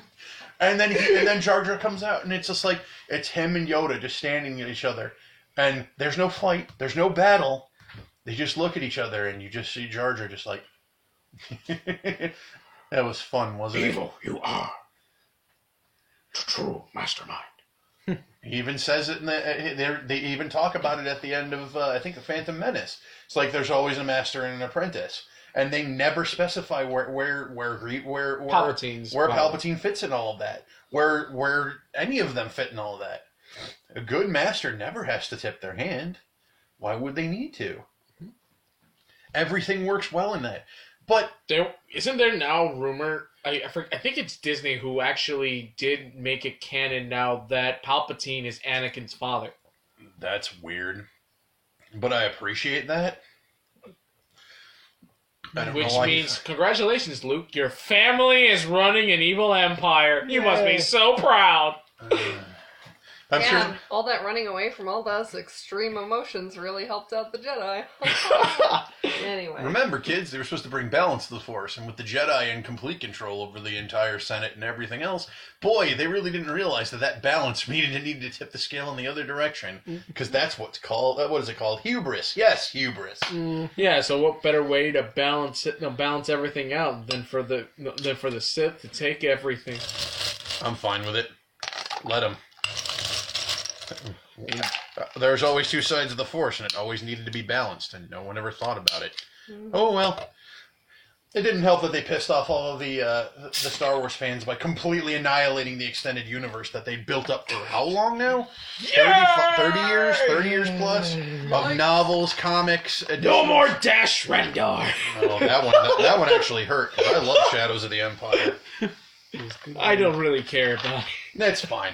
Not everything we're going to talk about is going to float. So, I agree with Leah at this point. I'm so fucking tired of reboots. I think the death knell for it should have been when the Gem reboot, the Gem movie came out, and it flopped so goddamn bad that it wasn't funny. They didn't even try with that one. Oh no. I'll do you one better. It should have died when they made Avatar, the last. Oh my! No, God. that's a reimagining, not a remake. It's still horrifying. There's a certain lotus light that's circling the room, and we say there was no movie made from our show. Actually, I could agree with that. On the Avatar. Avatar? Look, I get what he was trying to do. He was trying to pronounce it based on actual Chinese, so technically the correct pronunciation would be Ong. The problem is that the setting wasn't fucking China. No, it was supposed to be a mythical world that was completely separate of that, using a style. Yes, a style akin to the ancient feudal China, but that's not. But apparently, he didn't get that fucking memo. No, I don't if you don't make the good guys China, how can you make the bad guys India? I don't know. Even better. How the hell do you have both Chinese and an Indian relative at the same time? I don't know. When you're yourself white. How can Tommy Wiseau be the most endearing person on the internet right now? Nothing makes sense. I'd still buy his underwear, and I'd buy a signed copy of his fucking movie because it's funny as shit. Some things are just bad. Then there are things that are quality bad, and then there are things that are mythologically bad. That's how I'm going to feel about Detective Pikachu. It's not going to be good, but it'll be just bad enough for me to find it amazing. It is a popcorn flick. I'm going to see it, preferably in a group of people. If y'all want to go, we're all going to go see Detective Pikachu. I would might be have- down for that. Might as well. Yeah. You in? Oh yeah. She's so excited about it. Too. I There's appreciate- there's this whole like I'm in by marriage face that I have going on right now for you current listeners. I look at her. There's this glyph that glows on your forehead. Yes, I'm going. Pretty much. Is that the realistic rendering of Pikachu with like a hat or something? Yep, but it's voiced by Ryan Reynolds. Alright, sure. Does not compute. I'm I just don't like, get it. I don't Nothing get that it. makes sense, but it's a thing that's happening. well, Probably. we Here's might the as most well- popular comedian at the moment. He We can might as continue well being let that way. it be a thing that happens. It's a thing you can do. Ha! It sure is. And I'm kind of tired of them too. I can't. Anybody who lies to themselves and says, "No, the Michael Bay Ninja Turtles were great." Those individuals, like when they say it, they should start bleeding from every orifice because clearly they're being brainwashed, or they're insane. I think they need to be eaten by James Avery. Whatever you gotta do. I mean, Michael Bay got away with so many Transformers movies. It's moderately upsetting. Remember, kids, it doesn't have to target you. It just has to target the normies. And if the normies will pay the money for it, then the movies keep coming. Yeah, my roommates are get pissed off about how horrible some of the Marvel and DC movies come out as of recent years, and I'm like, dude, they're not for you. They're for the filthy casuals. I actually like all the Marvel movies. Apparently, I'm a casual. Apparently, if I don't have my nose in a comic book 24 hours a day, I'm considered a casual. Apparently so. I know I'm a casual. I like them. There are I'm things- also way behind on them. Oh, absolutely. There's a lot. I actually no, I caught up. I'm actually caught up. I've Oh. watched every. The only things that I haven't watched were the first and second Ant-Man movies, and I had no interest in watching them in the first place. There were specific genres of Marvel movie that I didn't care about. It took a while for me to watch Civil War. What do you think about the upcoming Miss Marvel? I Um, mean, Captain Marvel. My bad. Captain Marvel. Don't shoot me, audience. Don't shoot me now. we'll move past it. It's okay. For what? I Um, just want to be sure, so that way they don't label me paying- as a misogynist. No, stop it now. I'm not paying $14.99 to watch her punch an old lady. I can just watch it in the previews over and over again. I'm sure there's a 10-hour reel of her walking up to the grinning woman and just giving her a face full of knuckles, and I'm fine with that. I can watch that. We call it the 5-knuckle shuffle. It's like scrolls, punch the scrolls, do it all day. I don't care. Or whatever alien menace that she perceived this, geriatric octogenarian to be. I think it was the Skrulls. Probably. I don't need to spend money on seeing it. That's the point I'm saying. Right. Now, if a friend of mine might have it, or if it's on Netflix, I might watch it. Because the Thor Ragnarok movie I watched, that was amazing. I didn't have to pay anything other than the Netflix subscription that I paid for. Mhm. I don't care. I honestly don't. It's all going to be good times for me no matter what, because I'm not really invested into it. And in this age of Netflix and Hulu and Amazon Prime and Showtime and all that other nonsense that you can pay money into, why would you ever spend money going to the theater if it's not something that you absolutely had to see opening night? Any of the Harry Potter movies, I had to see it opening night. Even the most recent one, the Fantastic Beasts sequel, was amazing. I loved seeing it in the movie theater. Will I watch it again? I don't think I will. I didn't watch the first one again, and I even bought it for my wife as a present for a Christmas a year or two ago, or whenever the hell it came out. And yeah, I don't need it. I don't care. It's a one and done with that kind of stuff. Like with the original Harry Potter movies, you kind of kept watching them because you could. With the new Fantastic Beasts stuff, it's like, oh well, you might miss some stuff. I don't really care. Mm-hmm. I mean, J.K. Rowling is being forced at gunpoint to create a story on the fly, and she's not a director or a producer, and she's trying to adapt a book to a movie as she writes it, and I find that to be really difficult. Mm. What they need to do is kind of let her be the visionary and kind of give the director and the producer what she wants to see in the movie. and then that way she can write the book as a parallel, and we get all the aspects that we want and that she wants to actually say, where we don't feel like we miss anything, like we did with the original movies that came out. I get it. When it comes to stories, it's always said that you cannot tell a full story in a movie that you would be able to in a book. Because you read different aspects, personalities, side stories, and all sorts of shit that you can stuff into it. Also, no one's willing to sit in for 8.5 hours to watch one movie. If people are willing to watch documentaries, they're willing to watch 8.5-hour movies. Okay, They're not the same. if people They're are really not the same thing. okay, well then I'll pass it over. People who are willing to sit in their house for 8.5 hours watching a goddamn series from beginning to end for an entire season can probably sit and watch a Harry Potter movie for 8.5 hours. We could keep going back and forth. I'll find a niche where I win. There's enough insane people in this world where I can do it. Look, there you go. That would be it. There are people insane enough in the world to do so, but the whole 8 hours of episodes of TV series, most people don't see it as a one and done deal. It's just they just watch it each individually, so it doesn't feel the same to them. True. I agree. But the insanity, yes, there are people enough insane in this world to do it. I will not. There is no denying that. If the term binge watching hadn't become a fucking thing in the past 8 years, I wouldn't make the statement.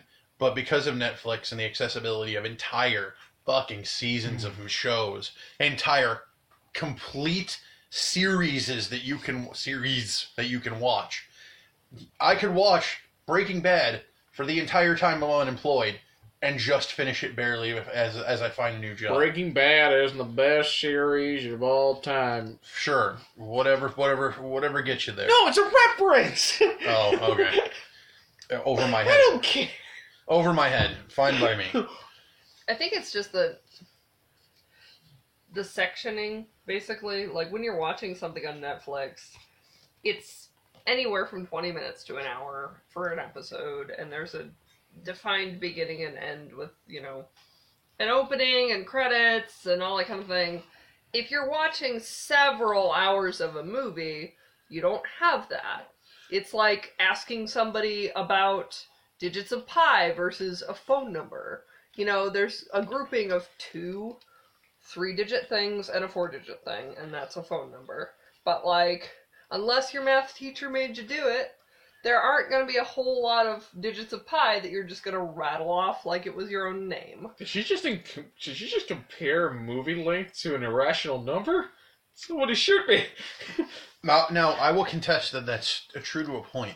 But when there are things in this world, and I'll go to classic movies, when there's Gone with the Wind, where there's a built-in intermission in the fucking movie because you had to step away from it because it's so goddamn long. Mm-hmm. And it's an amazing movie. It's absolutely it's a classic. There's no way around it. But they made intermissions in movies just like they would a stage show.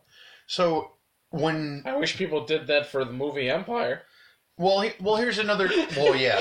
Well, here's another thing too.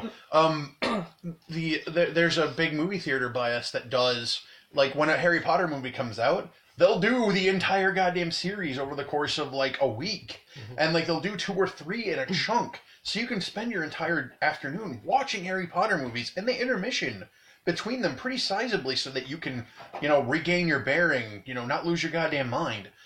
So being able to regain the feeling of your legs after sitting down for 4.5 hours. It's a premium theater where they have the nice reclining chairs.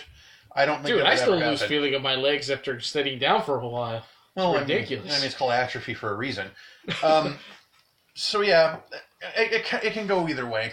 I do agree with you to a point. You do kind of have to have the stamina for that kind of stuff, but for every 2 people are like, I can barely sit in a movie for 2.5 hours. There's a person who goes, I'm going to watch the first season of One Punch Man again. It can go either way. At least One Punch Man is mildly entertaining for as ridiculous as the setup is. I appreciate it for its ridiculous setup. Mm-hmm.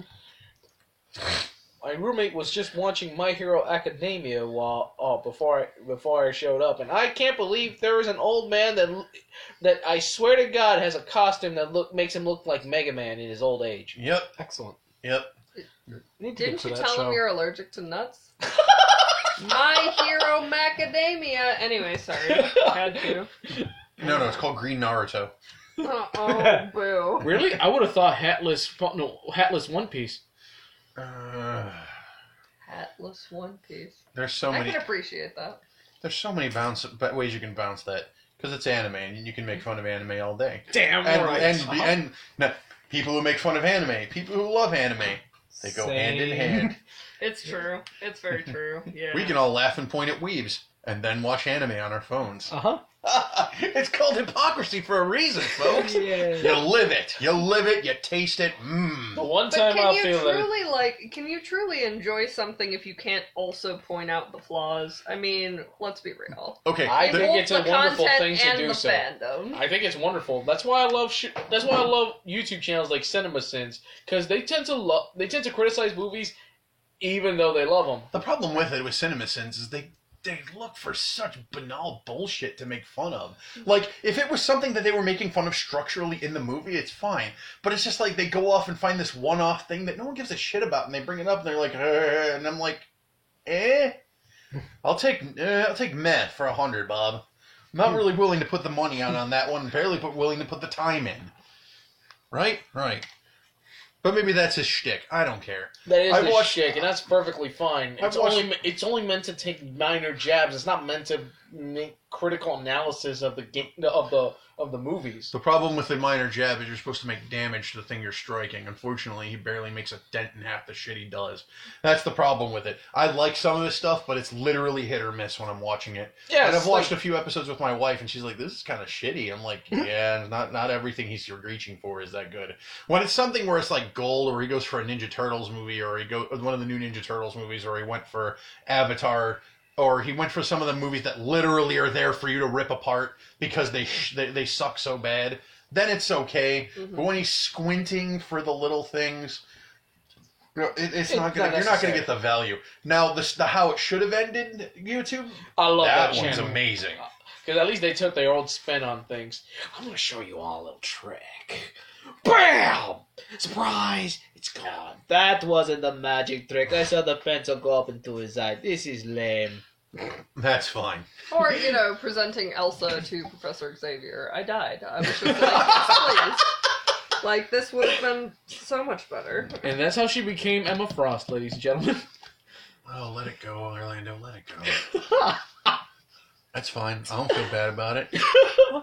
With our mutual friend, between you and me, we could probably make her go into psychosis with how much we can make fun of that movie. I'm Batman. I'm a We Mario. could. We should. I'm Batman. I I'm a feel like Mario. everything that achieves that level of popularity sinks very quickly into an area where everybody kinda hates it. And, like, Oh, for hey, you from to day be that one. person standing on the roof, like, just trying to slice arrows in half, it just, it can only last for so long, and I'm not sorry. No, it's a shelf life thing, and honestly, that's with anything in pop culture. There's going to be a point when it's going to lose its appeal. I think that's I think that might be the reason why reboots and remakes are a thing. And I think that's a poison that's going to consume us all in the future. Yeah. It's fine. That is the risk of pop culture now, isn't it? Mm-hmm. Yes, but that was the very thing we were complaining about to begin with. Well, no, we were complaining more about reboots and nonsense in general. Yes, and I'm we talking about pop it just culture goes as a around. whole. Yeah, but it goes around. It makes a complete circle. Sure. And in the It middle goes a full circle. And in the middle is a middle finger, just pointing at all the people who keep spending money on this bullshit. I mean, again, when you're in a niche or you're in a group that's specifically being targeted with pop culture, you're being hosed by it like terrible suds of dank and sadness. It's never gonna hit. It's like, we're making a Ninja Turtles movie. Maybe some of the Ninja Turtles fans will like it. Pretty sure you're just pissing in their eye. Mm-hmm.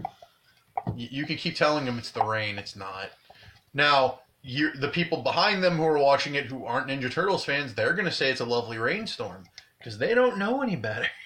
Yeah, And like it's some of fine. that stuff would be fine if you just take the name off it. Like I liked the new Star Trek movies. They weren't very Star Trekky, but if you ignore the Right. Star Trek name on them, they're fine. It's just a sci-fi movie. Right. But again, when you have to blur your vision so bad, where it's just like, I think That's how I feel about something old Atari 2600 games. I Oh. want to believe it's Star Wars. Those are inherently built in where you have to have an imagination on the front side. Because apparently 70s and 80s people had better imaginations than we do. I don't even know at this point. Looking at DeviantArt, you might not be wrong on that one. Mm-hmm. We'll go with that. Now, what are you doing, Orlando? I just had to restart my phone. Oh, well, good for you. And it just started beeping like crazy. Sure. We'll go Because with it likes to make a fucking grand entrance. that. Yeah. Ta-da. All right, so I believe we've touched base with everything here. Anybody have any further gripes before we end this horrifying nightmare? Nah, I'm good. 2018 can die with a whimper, not a bang. We're all fine with it. It never had a chance to die with a bang. There's certainly a lot of whimpering. Well, that's the end of this podcast. We were glad you joined us, whoever actually stayed in the room after we started screaming like banshees. To those who follow us, or will be following us, because this will be our 4th episode, we are on Podbean. Just look for the Angry Roundtable Podcast, I believe it's what it's called. We will post links on Twitter. We'll do a whole bunch of the usual rounds. For myself, there is actually a Twitter handle. I believe it's at the Angry Wargamer. You can direct your questions, comments, insults at that particular Twitter account.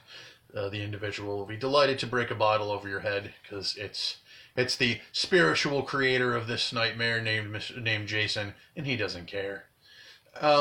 Anybody else here, they're willing, if they have Twitter accounts, they can pass them over. If they don't want to, they can remain nameless until we drag them screaming back into this again. It's up to you guys. I had a Twitter. I made 2 tweets and then it was taken over by Russian hackers, so won't do anybody much good. Living the dream. I love it. I know Orlando doesn't have a Twitter. Good for him. Yay for nonconformity! He does, in fact, have a Facebook, but that's up to him if he wants to give it out. Fuck! That's your fault, not ours. I only did it because I had to graduate from high school. True. And they're all like, you should have a Facebook in case if you want to talk to your old high school friends. I talked to a total of 1. At least you got the one. That's how they get you. My Twitter handle is at... Oh, I'm sorry, it's not at. It's just Punk Toast. Punk Toast is my Twitter handle. If you wish to contact me that way, you go right ahead. I'm sure I'm wandering around the Twitterverse occasionally. I do that. By occasionally, I mean I'm like on there all the fucking time.